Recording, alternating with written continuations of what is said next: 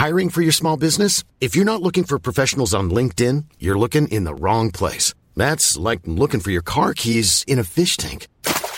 LinkedIn helps you hire professionals you can't find anywhere else, even those who aren't actively searching for a new job but might be open to the perfect role. In a given month, over 70% of LinkedIn users don't even visit other leading job sites. So start looking in the right place. With LinkedIn, you can hire professionals like a professional. Post your free job on linkedin.com/people today. One size fits all seemed like a good idea for clothes. Nice dress. It's a t-shirt. Until you tried it on. Same goes for your healthcare. That's why United Healthcare offers a variety of flexible, budget-friendly coverage for medical, vision, dental, and more. So whether you're between jobs, coming off a parent's plan, or even missed open enrollment, you can find the plan that fits you best. Find out more about United Healthcare coverage at uh1.com. That's uh1.com. Everyone knows therapy is great for solving problems, but getting therapy has its own problems too, like finding the right therapist, fitting into their schedule, and of course, the cost. Well, BetterHelp can solve those problems. It's totally online and built around your schedule. It's surprisingly affordable too. Connect with a credentialed therapist by phone, video, or online chat, all from the comfort of your home. Visit BetterHelp.com to learn more and save 10% on your first month. That's BetterHelp, H-E-L-P. The Drive Nation podcast with Dan Prosser and Andrew Frankel. When I look back, Andrew, at the podcast that we've recorded so far, I see that we've done specials on McLaren Automotive, on Aston Martin, and on the Porsche 911 specifically, kind of all quite top-endy stuff. So I wanted to address that and bring in some more real-world content to this podcast, because actually those three podcasts that I've listed, they're not necessarily representative of the kind of cars that you and I write about, drive, the kind of cars that we own, the kind of cars that we scour obscure European classified websites for. Is that fair?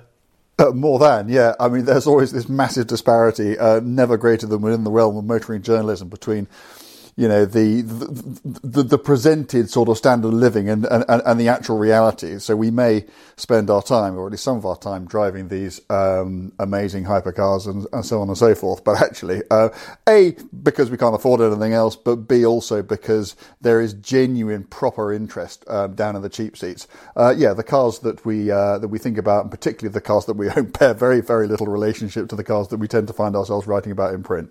Exactly. So one of the ways that we're going to bring in, you know, some more real world stuff is to talk about the cars that we've owned. That's what we're going to do with this podcast. You've got a very long and colourful history. I'm not going to steal your thunder by doing this, Andrew, and I'm not going to mention the cars either, but you've sent me a list of all or most of the cars you've owned with a very brief sort of description. It's a potted history of your car ownership. And I just want to pull out a few highlights because it sets the scene for the next 50 minutes or so. Okay. Spilt a pint of cream on the back seat, making it unsellable. Next one, written off by a motorbike. Next one, destroyed an RTA when I didn't see the car in front because I was fiddling with my new graphic equalisers.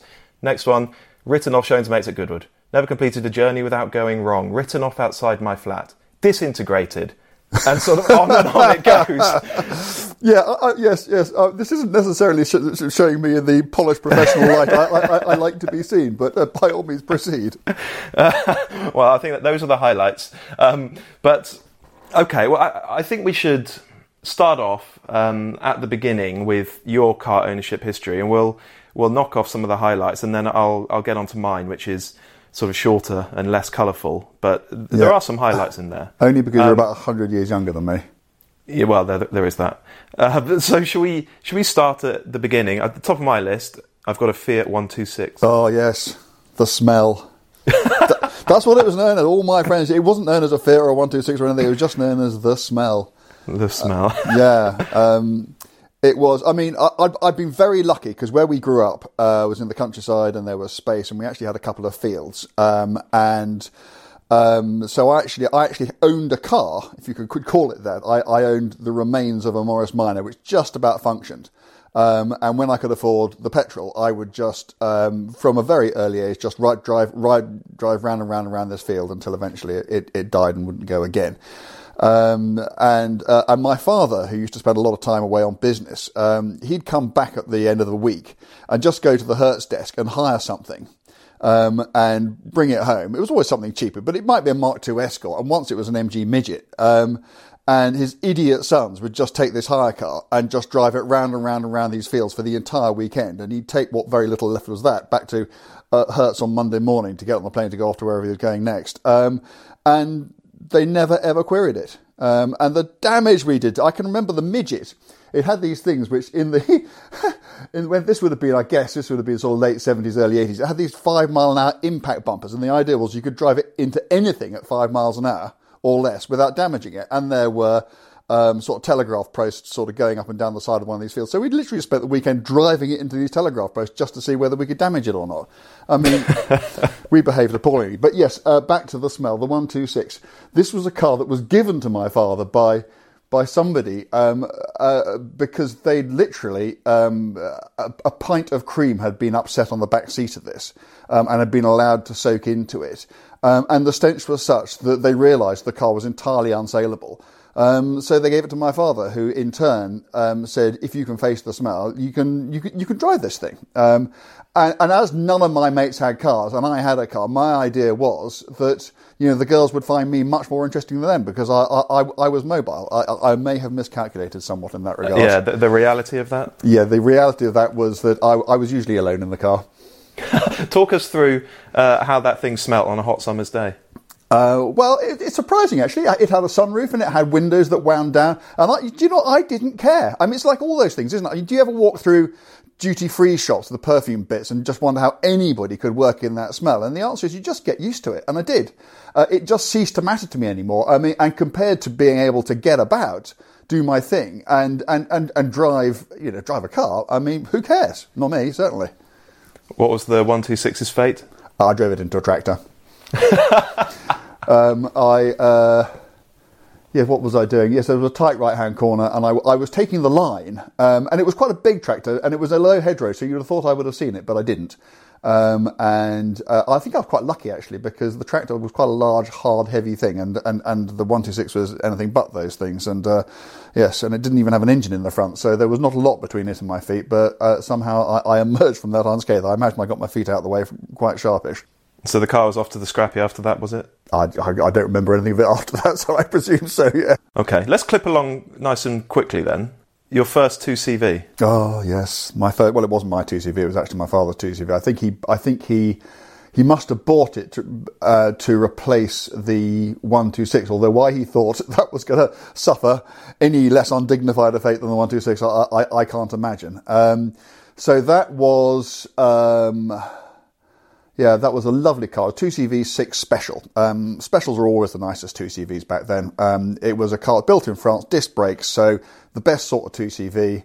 And it had a little bicycle speedometer, black roof, white car, beautiful thing. And I was racing, I lived in Jersey at the time, and I was racing around the island to go and meet a mate for dinner. And at the end of minor roads, they have these things called yellow lines, which are basically give-way signs.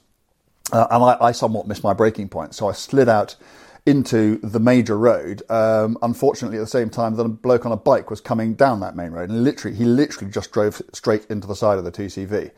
And I was haunted by the side of this bloke flying through the air and landing, so far as I could see, on his head. And we shouldn't joke about this stuff because, sadly, you and I both know people who have not survived things like that. And I genuinely thought that I'd killed the bloke, but I couldn't get out of the driver's side because that was all buckled, so I kicked my way out the passenger door and went over to him. And to my utter surprise, he was not only alive, but he seemed to be kind of okay. Wow. And in Jersey, they have a thing called a parish hall inquiry, which is basically like a sort of local meeting before they decide whether whatever it is you've done wrong needs to go to sort of proper big court. And they can, if it's very minor, they can deal with it there and then. And so I sort of turned up at this thing 3 or 4 days later. I was surprised to see the bloke turn up on the bike. Okay, the 2CV was written off, destroyed, gone. But the bike had been off the road for 3 days at most, which just tells you a little bit about how flimsy Citroens were back then. Well, also, if he was hoping you'd be prosecuted, he didn't really do himself any favours there. He should have arrived limping, out the back of a taxi or something. Yeah, but I mean, you, like me, underestimated the bloke. He spoke in my defence. Yeah.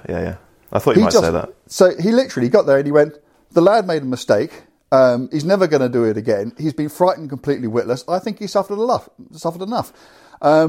And, it was an enormous miscarriage of justice, because if ever there was a case of dangerous driving, that was it, and I should have been nailed for it. In fact, I got fined £5 for failing to observe a yellow line. Oh, wow. And that was it. Well, all credit to the motorcycle rider. All credit to the bloke, yeah, absolutely. Yeah. Okay, well, that's a good opportunity then to leap forward to the present day, because despite everything that you experienced back in Jersey in a 2CV, you adore those cars and you have one now. And I always have. There is something, what is that phrase? Yeah, simplicity is genius, or genius is simplicity. And if you look at that car, everything from the flat formation engine to the, not entirely un-McLaren-like interactive suspension, all independent suspension on it, the space, the lightness, I just get in those things, and on one level, it's kind of all I need a car to be. My 2CV, which is very different to the 2CV I destroyed, but I've got a very old one now, 1958 car with it's a 12 horsepower 425cc engine in it. Whoa, it could barely get out of its own way. But I have had drives in 1,000 horsepower hypercars that I've enjoyed less than coming back from a pub in one of those. I understand. I really do. I've never driven one. What would I sort of experience? They are quite a particular thing. They're not actually, those old ones are not particularly easy cars to drive, because you've got to keep them on the boil. And the technology is half a century old, more than. Yeah, but that's all right, because, the pedals are where you expect them to be, and okay, the gear lever goes in and out rather than sort of up and down, but it's, that bit, it's not difficult. It's keeping it smooth and keeping it mobile, but it teaches you how to drive well, because it teaches you to carry speed. Every mile an hour is kind of, it's hard earned and preciously protected. And so, it kind of makes you think about driving. And that's one of the things I love about it. Someone posted a photo on Twitter the other day of a 2CV at dawn in the countryside. It looks like it might well be French countryside. I think it's a Ripple bonnet car. It's a misty morning. There are chickens pecking around. And the boots up, is that the one? Yeah, it's beautiful. It just tells such a lovely story. You just want to be there, don't you? You just want to be there. I wish I could communicate better what is so wonderful about those things. I have a very old, not quite as old, but nearly as old Fiat 500, which is a really, really nice thing. It's a very clever car, and it's good fun to drive. But it's not the 2CV. I don't know why, what it is about 2CVs, but if there's one car I own today, which I know I'll never sell, it's that. I'm surprised. I knew you had a Fiat. I think I've seen you not driving it. I've seen you at a pub with it. But it's amazing to me that you fit. You're a tall guy. Yeah, but I'm very used to folding myself up to get to get into cars, and let's not forget, the Fiat 100 that I have today is not even a particularly distant relative of the Fiat 126 that I crashed, whatever it was, 37 years ago. And also these things are remarkably space efficient. They don't have these enormous seats in them. They don't have massive A, B or C pillars. Everything is small. Everything, there's not an engine in front of you, so your legs can go there. And it's, you'd be surprised. People go on about the incredible space efficiency of the Mini, but, the Fiat 500 was out first and was a much smaller car and would take just as many people in probably the same amount of discomfort. Yeah, cars like that, they make a really good case for putting the engine way out back, don't they? Yeah, absolutely. I wonder if that'll ever catch on. Doubt it. Okay, right, let's get back to the list of cars that you've owned. I want to hear about the MG Metro and your new graphic equalisers. Oh, the MG Metro, yeah.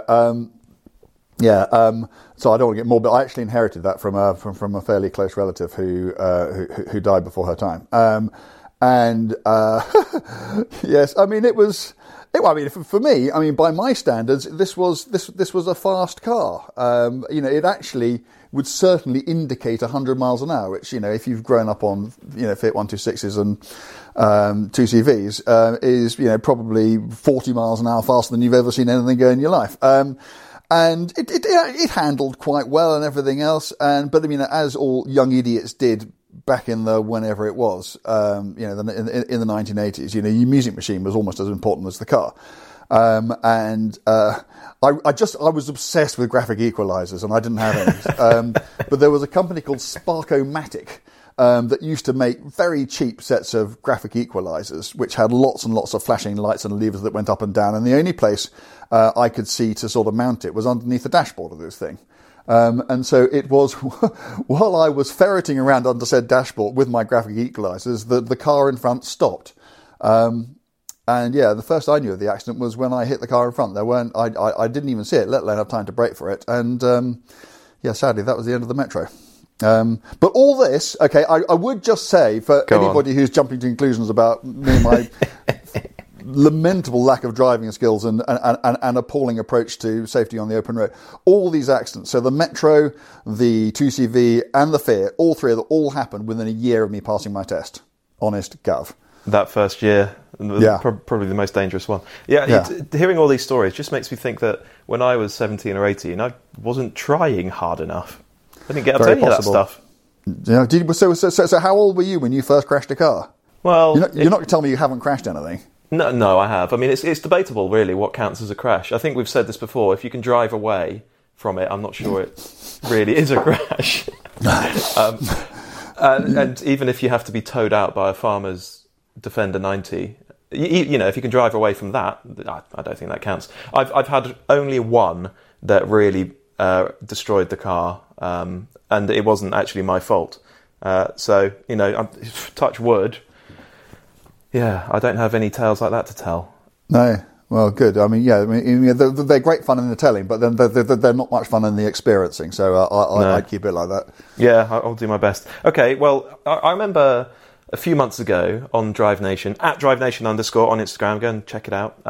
You wrote a very sort of insightful post about the car that you learnt to drive in. Yeah. Not the one that you passed your test in or that you did your lessons with your instructor, but the one that you really learned to drive in. And that for you was a 205 GTI. Yeah, it was. So this would have been 1985, so I would have been 20. And because I was too thick and lazy to get any A-level grades worthy of the mention, I never got to go to anything as posh as a university. So I just went out and got a job. And the only job that I thought I could do and was able to get was in the city. And I had a few city jobs and I was useless and got fired from all of them. But for a little bit, I had a tiny bit of money. And so I went and spent, I think it was £6,495 on a brand new 205 GTI, which you won't remember because you weren't even alive, but then it was absolutely the thing because it had always. You must have been the proudest man on earth. Oh well, I mean, you can imagine. I was. Oh God, I mean, I shudder to think how young I was. I was 19 or 20, I guess. And yeah, I had a brand new 205 GTI, and up until that time, it'd been all about the Golf, hadn't it? I mean, the Golf was the thing, and then things like. What came along? I mean, there was the Astra, wasn't there? And there was that Hot 130 TC Fiat and that sort of thing. But the 205 came along and it just rewrote everything. And so I went and got one of these things. And I drove it about the place and I thought it was all rather good fun.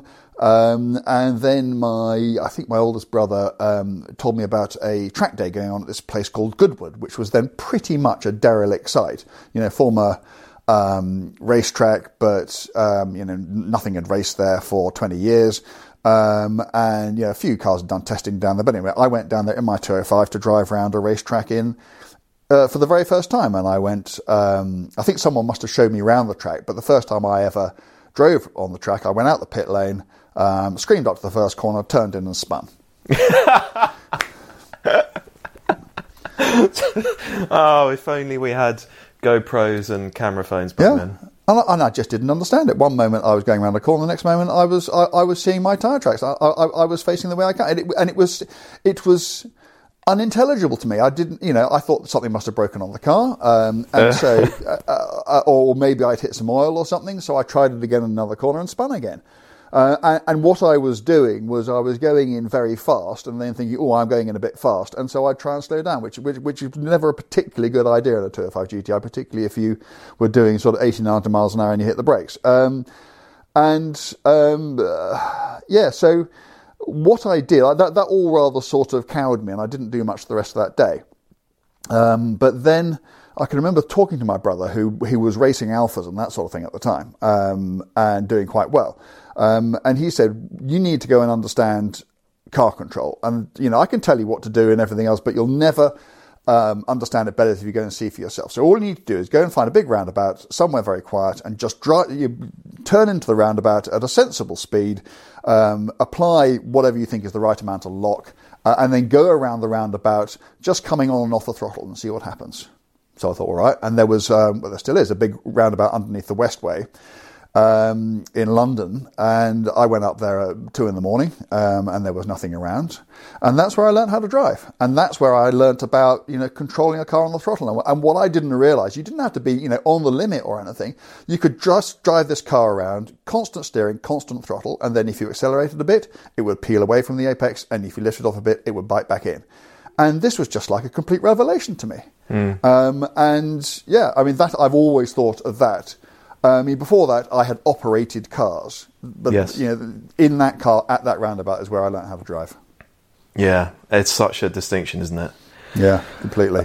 Well, Goodwood, in your sort of potted car history, is a bit of a running theme, because we come on to the Caterham 7 Super Sprint. Yes. Okay. So So once I'd, I sort of forget the chronology. I have to try to work out which cars came when. But I think that once I'd worked out how to control a little hatchback going around a roundabout, I clearly concluded that I was a world-class driver. Yeah, exactly. So I could go and get myself a proper sports car.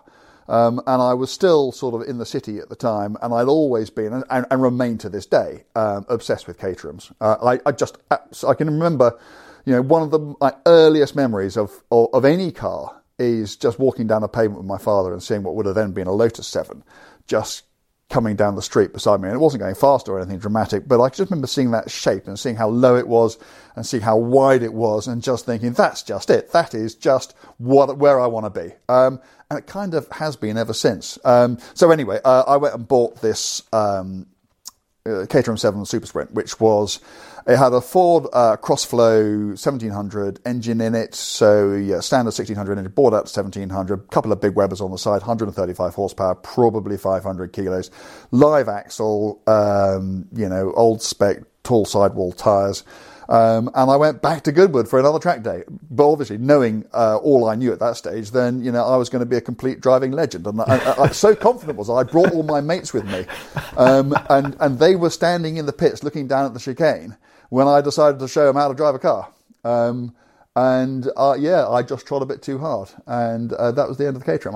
I went backwards into the earth bank on the outside of the chicane, so hard it had a little roll cage that when my head went back, it split the helmet I was wearing. So you can imagine if that had been my skull. Very sad. I love that car. But I'm not actually sure if it was written off. What I was sure was that I couldn't afford to repair it, and so I sold the wreck back to Caterham. It may be out there somewhere. Oh wow! The B858NPH, I think. I've never looked it up. I should do. I suspect it's not, because I suspect they threw it away. But yeah. That's job one after we finish recording this podcast then. Exactly. Just as a brief aside, can you kind of paint a picture of what Goodwood was like at that time? Because clearly racing had long since stopped. Contemporary racing had long since stopped there, and historic racing was a long way off starting again. So I think you said it was a kind of tumble down, scruffy old circuit. It was exactly. It was. You put it very well. It was a tumble down, scruffy old circuit. But, and this is where I admire what the Duke of Richmond and his team have done. You go to the facility today. Where such an enormous amount of money has been spent over time, and it's such a hallowed place now. But you know what? You get on the track and you drive around it, and it's the same thing that I drove around in the mid-'80s, and it's the same thing that people drove around in the 40s, 50s and 60s. In the only regard, frankly, that actually matters, which is as a thing to drive around, as a challenge to a driver, it is now what it's always been. And I think that, how many other circuits can say that? It's so special, isn't it? Approximately none, really. It is so special. You're absolutely right. Okay, right, back to the car history then. I think this was another city boy purchase of yours. Oh, God. The Lotus Esprit S3? The S3. See, I don't know why, but I have such fond memories of these cars. And, the S3 in particular was an unmitigated disaster. I think nothing heals quite like time. No, well, I bought it from a bloke called Barry. Of course. In the Fulham Road. And I'm not going to go into numbers now because however many decades later, I'm still genuinely ashamed of this. But I spent a huge amount of money I didn't have on it. And I guess I was just some young idiot who, I'd love to say it was because I was so into the purity of the driving experience. But the fact is, I just wanted to show off to girls. And I bought this thing. So it was an X-Plate. I probably bought it in 86, so it was 4 years old. It had done 30,000 miles, and it was a ruin before I got in it.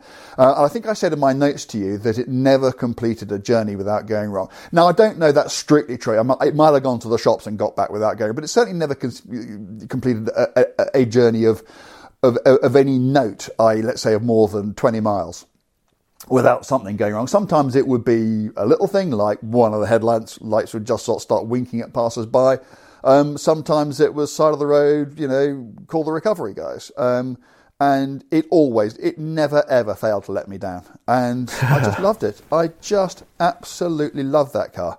And years and years and years later, I drove another. And sometimes when you go and drive cars from your youth, you get in them and you just think, what on earth was I fussed about? What a pile of whatever this is. And it wasn't. It was still it's still Morris Marina door handles and everything else. But as a thing to drive, it was just lovely. And I'm sure if I drove one now, I think the same way.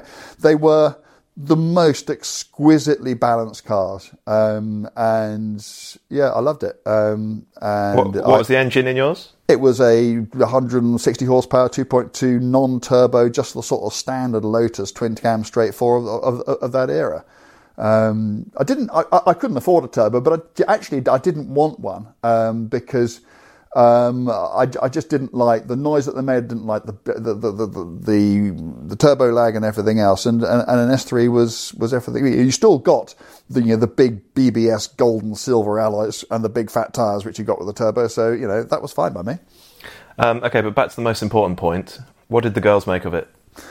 Actually, well. It's possible I was growing up a bit. I suspect not. I should probably say that it appeared to make a bit of a difference. Oh. Yes, I certainly didn't spend. I certainly spent less time alone in that than I did in the 126. Well, there we go.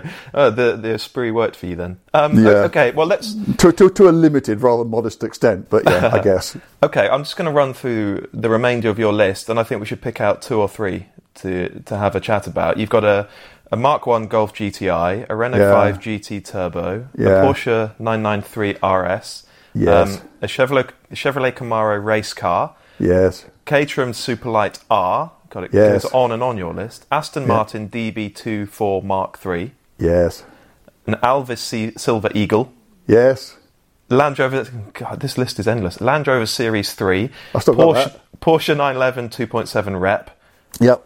And the other ones we've discussed. So which ones are sort of closest to your heart of that lot? Well, blimey, that's a question. I mean, okay. The thing is that I think there must be a little shard of something icy in my brain, because although I look back with such immense fondness on all these cars, there aren't that many that I wish I hadn't. Well, I wish I hadn't crashed all of them, but there aren't many I wish that I sit here thinking, oh, why did I sell that? Yeah. I mean, the 993 RS for one, that was a great car, but because of the way you and I earn our livings, you don't get time to drive those sorts of cars, which is why. Well, finance being one, but practicality being the reason that I just own cheap old sheds now is because, you can just jump in them and take them to the pub. You don't sort of think, oh God, what's the point of having this car? Because if you don't do more than 150 miles in it. I've completely forgotten the car wasn't on the list. I had a 968 Club Sport until quite recently. Oh, of course. And I sold that for I sold that for that reason. I sold the 2.7 replica for that reason. I sold the 993 RS. I can remember going to it must have been in sort of March or April time, and seeing that the clock was still set to British summertime. and thinking, well, what is the point of having this thing? And these cars, the Aston was a beautiful car. And maybe I'll talk a little bit more about that in a minute. But, once I got this job, you just can't drive cars like that. So they went. I think the one that I do really regret selling is the Superlight R. So this was I think it would be called an R400 or something similar today. So it was, this was 20 years ago. And it was a car that I spec'd myself. It's probably the only car, I'm just thinking cars I've actually bought new. So the Peugeot I bought new, and I think that might be the only other one. And I sat down with Jez Coates, who was at Caterham at the time. He was their sort of chief engineer. And, I'm quite a big lad. And so I didn't even have a seat. I had a moulding, which not only meant I'd be really comfortable in, but it also meant nobody else could drive the car, which was like a sort of, absolute, slam dunk for me. It was a black car with a yellow stripe. Caterham had never done one of those before. They did plenty after. And it was just fabulous. It was, I used to chase Harris out to the Nürburgring in it and go round and round and round. It was faultlessly reliable. It spent so much time on tracks. It had those wonderful Avon ACB 10 tyres on it, or wonderful in the dry. So, you could drive around the outside of most things on it. And yeah, I just have feelings of unalloyed joy about that. And the sad thing is I can't even remember why I sold it.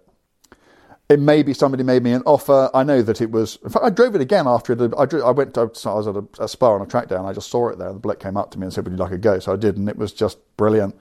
I really, really missed that car. And if I think about all the cars that I haven't got in my shed right now, I think more about Caterhams than anything else. That's really interesting. So you found you had sort of more utility for that car than the 993 RS? Yeah, because the 993 RS, actually, I sold that to finance racing. So I sold the 993 because my brother and I wanted to go historic racing, and we wanted to buy something that was really powerful and rear-wheel drive, and for which the bits were cheap. And back then, probably still today, that all added up to a Camaro. But I couldn't afford that and have the 993, so I sold that. But I wasn't using it. But I did use the Caterham because, I don't know, the Caterham was just great, whatever you did with it. I mean, it had proper weather equipment in it, and you didn't sort of feel that you had to drive it. The 993, you felt you kind of had to drive it across Europe, or at least to the north of England, before you could justify getting it out of the shed. Whereas the Caterham was just one of those cars. That's why I want another now, because I just know I'd use it and really, really enjoy it. Yeah, I totally understand. I'm going to have to stop myself going and buying one after this conversation. It's going to be a costly podcast for us both. It may be. Now, bearing in mind that we were supposed to be keeping this real world, yes. Can you tell us briefly about the Aston Martin you owned? Oh yeah. Well, actually, it was real world in that I didn't pay a lot of money for it, which is, of course, the most stupid thing anybody can do with an Aston Martin.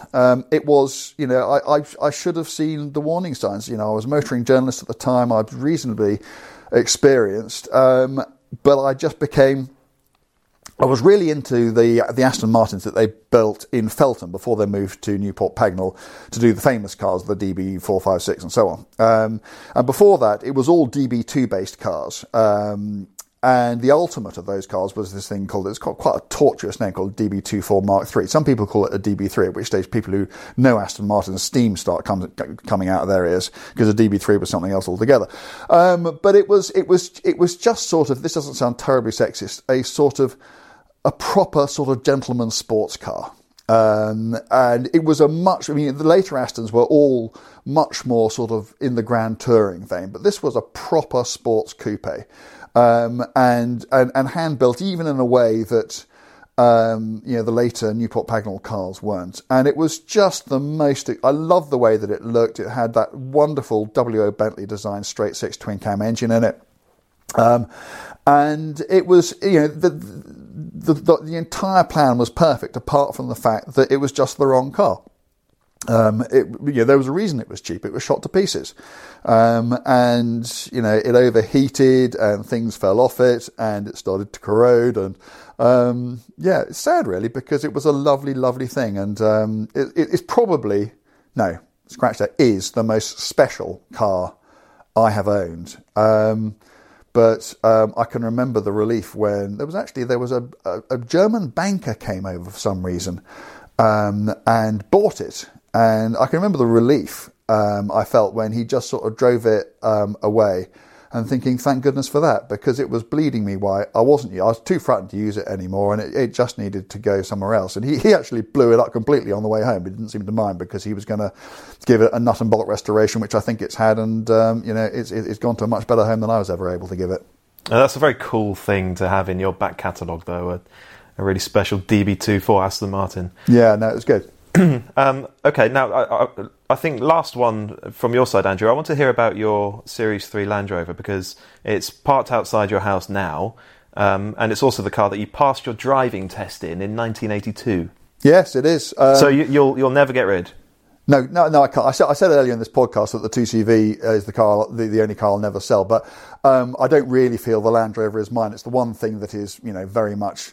Well, it's hardly an heirloom, but it's certainly a family car. In that, my father bought it because he had 3 idiot sons, all learning to drive at approximately the same time, and he just wanted the slowest, strongest thing that money could buy. And he wasn't a farmer or anything else. He didn't buy it for any of the reasons that most people buy Land Rovers. He just wanted something incredibly slow and incredibly strong. And that was it. And so, the Fiat 126 was sort of my car, but the Land Rover was the car in which I learned how to drive on the road, and I passed my test in it. And then when my father passed away 23 years ago, I had it, and I've still got it. And the thing about it is, it's not kept really as the others, as a sort of recreational take to the pub type car. It works. I have a few sheep and it carts them around, and I need to move quite a lot of wood from place to place every so often, so it does that. When I filled it up with rubbish from fields the other day. I mean, it's just a working Land Rover. And of course, where I live, which is quite remote, every so often, the snow comes. And it's really, really interesting when that happens, because all the guys with their brand new Range Rovers, you can't, they just disappear. They don't exist. And all the people who've got Defenders and Series Land Rovers hidden away in sheds, which don't usually come out in the summer, suddenly that's all you see on the roads. And I love that. I just love that. I love, being out in the snow in the Land Rover is a great joy to me. I've got no desire to track down and own the VW Polo TDI that I passed my driving test in. 1.4 TDI? Oh, yes. Fantastic. Turbo, presumably? Absolutely. Probably felt quite quick, didn't it? It did feel, very torquey. It felt quite punchy. Oh, dear. Okay, right. We're going to move on to my cars now, but before we do that, I just want to ask you if you remember back in the day, when it was new, or perhaps a few years after, do you remember test driving a pop-up headlight Nissan 200 SX? Oh God, yes. And what do you think of it? What do you remember of it? Going sideways. Go on. To oversteer, I did a group test with that, a Celica and a Volkswagen Corrado for Autocar, and the Corrado won it because it was just the most capable car and a really good fun car to drive. But if you just want to go and have a laugh, pop-up headlight 200 SX. I think the one after that was even more Larry. But yeah, you just went sideways in it. Terrific thing. Is that one of your early conquests? That's exactly, the going sideways is exactly what I had in mind. So I was 18 years old, and I'd been given 1,800 quid for my 18th birthday. Wow. And obviously, being a car-obsessed idiot, I went and spent more or less every penny of it on a car. Day to day, I actually shared a modern Ford Focus with my mum, so I could go and buy something that I actually didn't have to depend on day to day. So I went and bought this S13, I think is the correct code name, pop-up headlight Nissan 200 SX in very dark blue. It had done a few miles, but it was actually a really lovely car.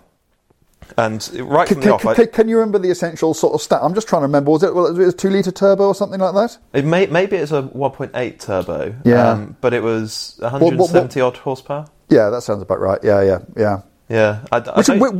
Which, blimey! I mean, that's more power than I ever had when I was 18 years old. Well, I'd have been backwards through a hedge in that in a heartbeat. Well, I mean, I have to fess up here and now that I barely drove the thing. It's a sorry tale. This, I'm not proud. but it's a reasonably entertaining story. So I bought this car with this sort of half-arsed intention of turning it into a track car, and so I bought the wrong car from the off because it was too nice to be messed about with like that. And the fact of the matter is, I couldn't afford to insure it, and I knew that was the case. But I still went ahead and bought the car because I was a total idiot, and I just thought, that's fine. It can sit outside my parents' house, and I'll slowly turn it into a track car, and then I'll find a way to drive it on circuit. That was my master plan for this thing. And I without the first idea of how to go about doing these things, I basically spent one summer's afternoon stripping out this lovely, immaculate interior and hacking away at all the sound deadening that was, sort of glued to the shell. Had you done any sort of courses or anything to qualify you for preparing a car for track use? No. Is there such a thing? Well, I don't know. Well, I mean, basic sort of, bit of mechanical engineering or something. So you just decide you're going to attack your car. Yeah. I didn't have the first clue. Someone, my friends at the time, and even now, find this whole story hilarious. So if they're listening, yeah. Did you have a toolkit? Not really. You weren't sort of using a bread knife.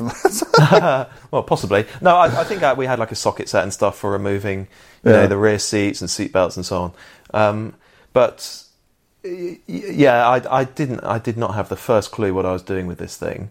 And I stripped it out, as I said, and I bought this enormous big bore sort of free flowing exhaust, which sounded awesome. I have no idea what it did to back pressure, but it sounded fantastic.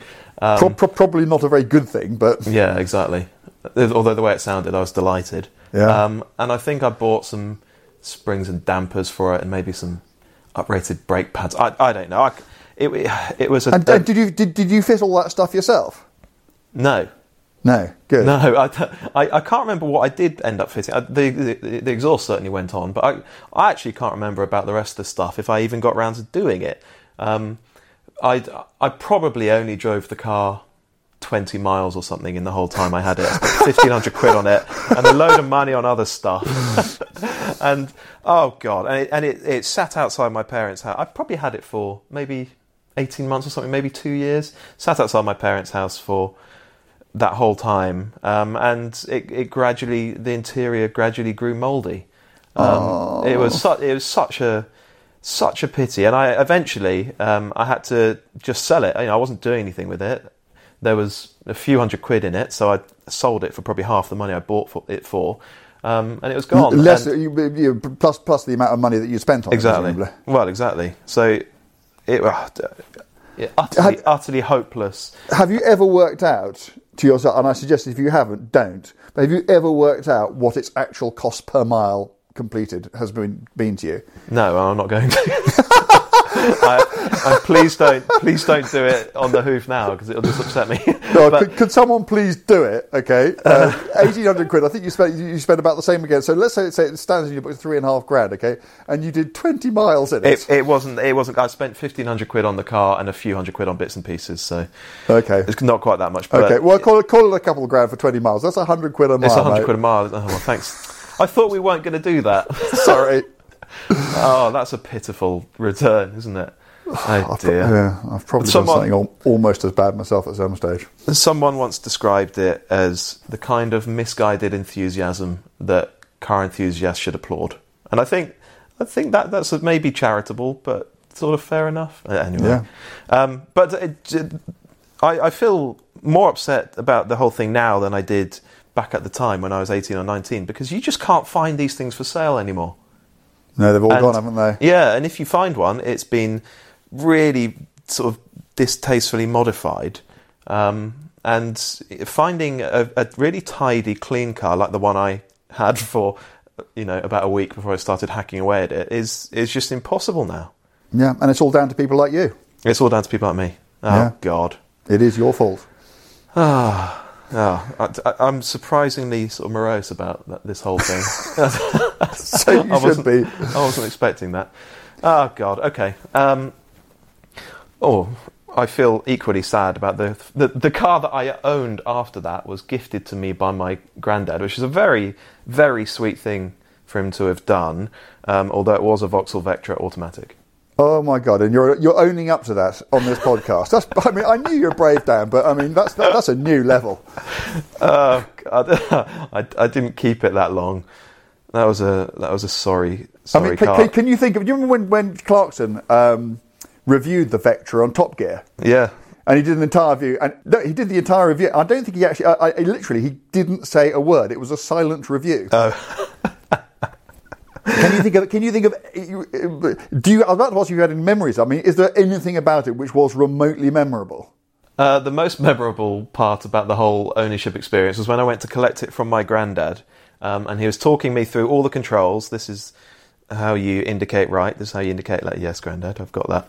And he went down to the automatic gear selector, and he said, you got park, reverse, neutral, drive, and this button with S, which I knew was for snow. You know, if it's snow, you'd press that button and it would hopefully allow you to get rolling. And he said, this is S for if you want a speedy getaway. That's launch control for an automatic Vectra. So that was brilliant. I remember that bit quite fondly, but yes. The car was hopeless. And so, yeah, I mean, to my eternal shame, I've had my name on the V5C of a Vauxhall Vectra. Yeah, which makes me... I wouldn't be owning up to that. No. Okay, so after that I had an E36 BMW 318 IS, which I liked, but the car was a total dog. I bought badly, which is a bit of a running theme, actually. Yeah. And I had a lot of fun. Good car in theory, though. Yeah, I had a lot of fun in that car. It was a BMW, so it was rear-wheel drive. I think not the first one I had because I had the 200SX, of course, but the first rear-drive car that I used regularly. And I learnt a lot in that car. You know, I enjoyed driving it in the rain and just feeling the car move around a little bit. Nice engine too in those as well. Well, not the one I had because I had to swap it. The engine blew, so I had to put a new one in, and that was nice. But the car was sadly just a bit of a pup. But I had a lot of fun in it. After that, I had a Mini Cooper S, a very early R56, so one of the first of the turbocharged ones. Yeah. Which was a nice car. I had a great time charging around in that thing, and I had it for probably a year and a half. So what sort of year would that have been when it was built? It's a 2007 car. Yeah. VU07 NMK. There you go. It's weird how we remember these things, isn't it? Yeah, they're good cars, those. And then from there, I've owned a couple of other bits and pieces, nothing worth really discussing, but from there we kind of get to the car I have now, the Alpine A110, that's kind of worth talking about for a few minutes. Andrew, you did the media launch for the A110 down in France somewhere, wasn't it? I actually didn't do that launch, but can you sort of set the scene? It was on a weird circuit that I've never heard of before. Yeah, I still can't remember its name. So, I mean, it was... I mean, obviously there'd been a lot of hype about it. I mean, we'd known about the existence of the car it was probably 5 years, because it surfaced originally, as you will remember, as a sort of JV with Caterham, and then it went its separate ways and everything else. And I think I've talked about car park cars on this podcast before. If I haven't, I've done it on Drive Nation and Instagram. And what I mean by a car park car is it's a car you get in, and before you're out of the car park, you know that today is going to be a different day. There is something about, even at the first possible experience at very low speeds, it's about the way the car addresses the road, the way that it steers, the way that it feels. You just think, wow, okay, this is different. Okay, you've got my attention, and I'm not even on the public road yet. And I just remember driving and just thinking, I mean, there is a reason it is the only car that Drive Nation has ever awarded 10 stars to, because for those of you who may not be completely familiar with how we review cars on Drive Nation, largely because we've not been able to review any for the last 10, 12 weeks, we don't offer stars in the same way that others do, in that, if it's the best in the class, it gets the maximum. We don't do that. If it's the best in its class, it'll get 9 out of 10. If it's really, really good, it'll get 8. And if it's, pretty impressive, it'll get 7. To get 10, you need to change the game. being the best isn't good enough. And the only one that I've driven in the nearly 2 years we've been doing DN is the A110, and I drove it on this on a fantastic route through France, and then we got to this really tight, twiddly little circuit, and I can just remember having all the fun in the world. It was wet, which helped. And the balance of the car, the feel of the car, and it just took me back to all those things that I loved about driving cars from the get-go, regardless of how expensive they are, regardless of what the badge on the front is, regardless of how much horsepower the engine has. It's just about feel and balance and the joy of driving. And and of all the cars that I've driven the last couple of years, it's the A110 that expresses those feelings best, and I'm not jealous at all that you've got one. Well, I clearly agree with everything you say there, which is why I do own one. I've got my Thunder Grey A110 Pure outside, and it's a gorgeous little thing.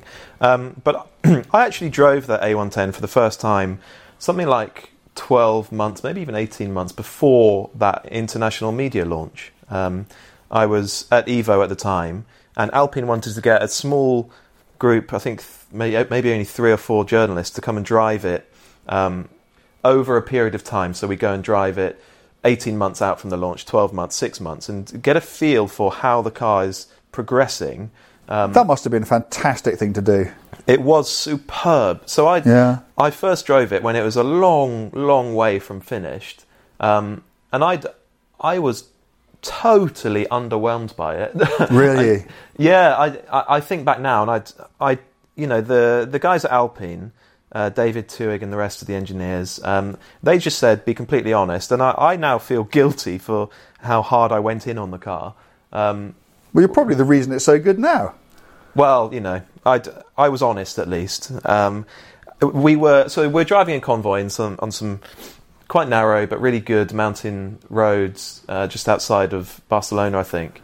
Sorry to interrupt. Did you have sort of rivals with you? Did you have a Cayman with you and that sort of thing, or were you all just in A110 prototypes? It was all A110s, but the lead car was a Megane 275 Trophy R.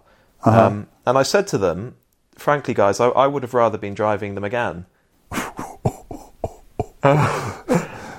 They took it on the chin. Fair play to them. They took it on the chin and wanted to hear why I said that. And the issues were, basically, we were fundamentally there to sort of think about the chassis. That's what they really, at that stage, wanted us to, talk to them about. Sure.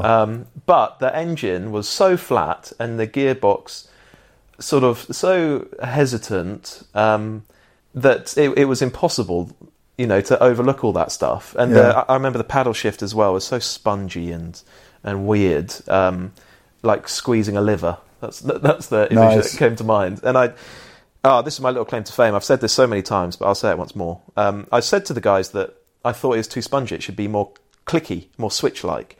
And they had actually signed it off already. They thought that bit was all finished. And whether or not this is true, I don't know. But David Tuig is sort of generous enough to insist that it is true. On the back of what I said, they went back to their supplier and said, "Okay, we need to change the feel of the paddle shift and make it more clicky." There you go. And now it's the finished production car. My car's got a lovely sort of snappy paddle shift action. It does. So that's all thanks to you. Wow. I'm quite pleased with that. That's my tiny, almost insignificant contribution to that car. Yeah, so you should be. So we were basically there to have a think about the chassis, and it was clear that there was this, lovely, supple, fluid ride going on. But the steering was nowhere near finished, and it made me realise, actually, driving the car then and driving the car now, how important.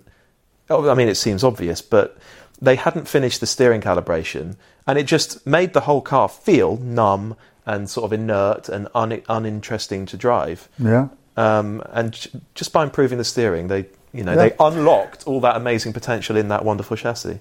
Yeah, but it's the primary interface, isn't it, between man and machine? And it surprises me how often people don't get that.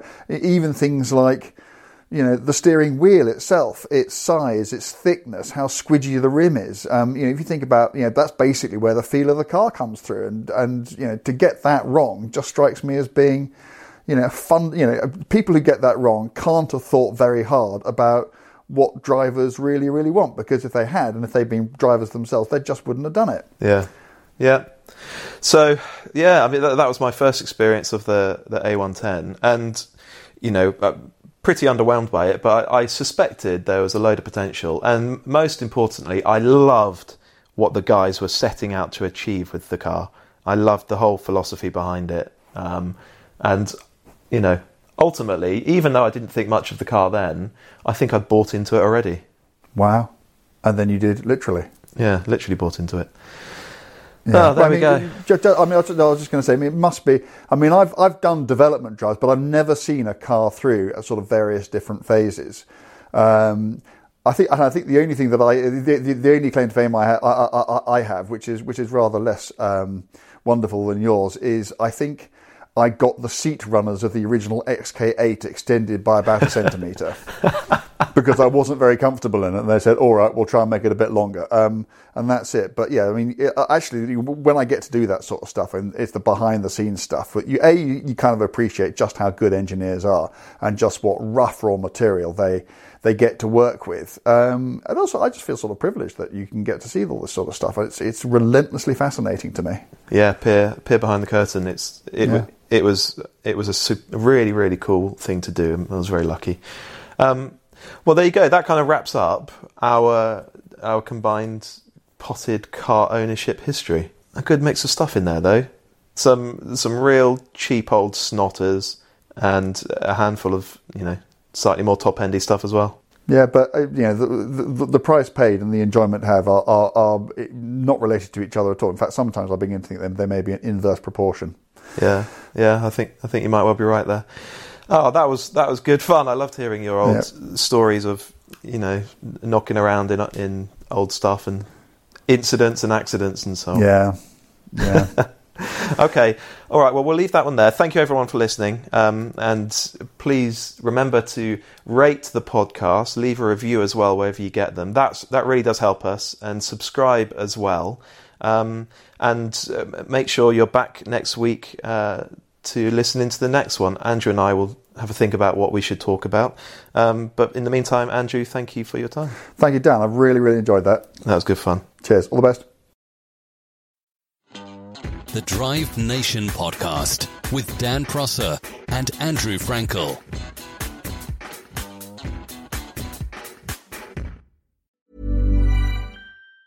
Planning for your next trip? Elevate your travel style with Quince. Quince has all the jet-setting essentials you'll want for your next getaway, like European linen, premium luggage options, buttery soft Italian leather bags, and so much more. And it's all priced at 50 to 80% less than similar brands. Plus, Quince only works with factories that use safe and ethical manufacturing practices. Pack your bags with high-quality essentials you'll be wearing for vacations to come with Quince. Go to quince.com/trip for free shipping and 365-day returns. Mom deserves the best, and there's no better place to shop for Mother's Day than Whole Foods Market. They're your destination for unbeatable savings, from premium gifts to show-stopping flowers and irresistible desserts. Start by saving 33% with Prime on all body care and candles. Then get a 15-stem bunch of tulips for just $9.99 each with Prime. Round out Mom's menu with festive rosé, irresistible berry chantilly cake, and more special treats. Come celebrate Mother's Day at Whole Foods Market.